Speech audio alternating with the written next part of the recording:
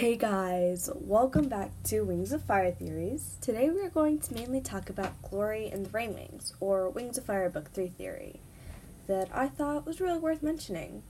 Also, I did see that you guys have to use a link to be able to get me suggestions, so in the description I left my email. So, to start today's episode off, the question I asked myself is, why did the Rain Wings become lazy? It didn't really explain why they became lazy. It only really said that they did. So I was thinking, it literally could be for any reason, but the one I think is most likely is because of the war. The war has been 20 years. That's kind of a long time, right? The words of Grandeur are, we used to keep track of our eggs, but my daughters were useless, so we merged our eggs with the tribes. So I guess it really all started with lazy daughters of the queen. But to be completely honest, I think it still at least has a small bit to do with the war. Grandeur could be the nicer version of Scarlet for all we know, like the good version who wouldn't kill whoever she wanted to. Like, what if she just called them useless because they didn't want to fight? Just listen. Basically started before the war, most likely, or in the beginning of the war. What if Grandeur called her daughters useless only because they wanted to stay out of it, like I had said? Therefore, they rejected alliances and became to be known as lazy. But only so few know, like Tilly, so I'm thinking when all this menace is over, I might be able to ask her if I'm on any track of her backstories as far as she has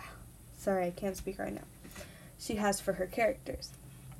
This is basically one of the many reasons why I love Wings of Fire so much. There is a secret around every corner. Like, when have you read one of those books without a twist? Like, spoiler, Book 7, Hailstorm, was hidden as a skywing named Pyrite. Yeah, Pyrite, I think. I don't know. Hold up. Oh yeah, it's Pyrite. But that's entirely off the point. Well, it proves how twisted and mysterious these books are. This isn't my opinion on Wings of Fire stories. It's about my ideas or my opinions for something that randomly crossed my mind as, ooh, that looks like it was put there for a reason. So I think that basically wraps up this week's theories. Today was going to be another short one, but please do send your own theories about Wings of Fire, because I'm trying my very, very hardest to get into fan episodes that will take place after I do Book 5 theory. So please send in your own theories and facts to back it up.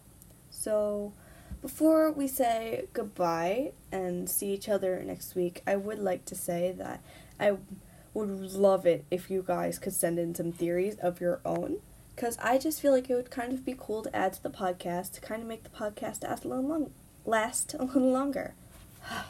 I'm so sorry. So please do send in some of your own theories so I can hopefully extend this podcast to last a little bit longer than 14 or 15 books.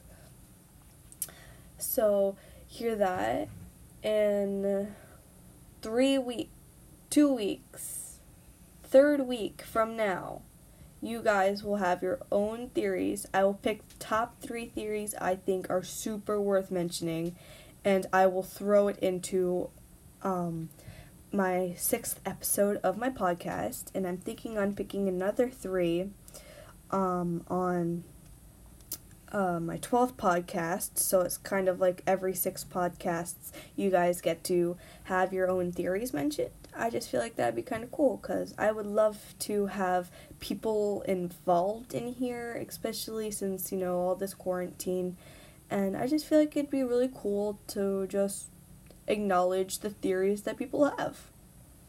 So I wish you guys a great week, and bye!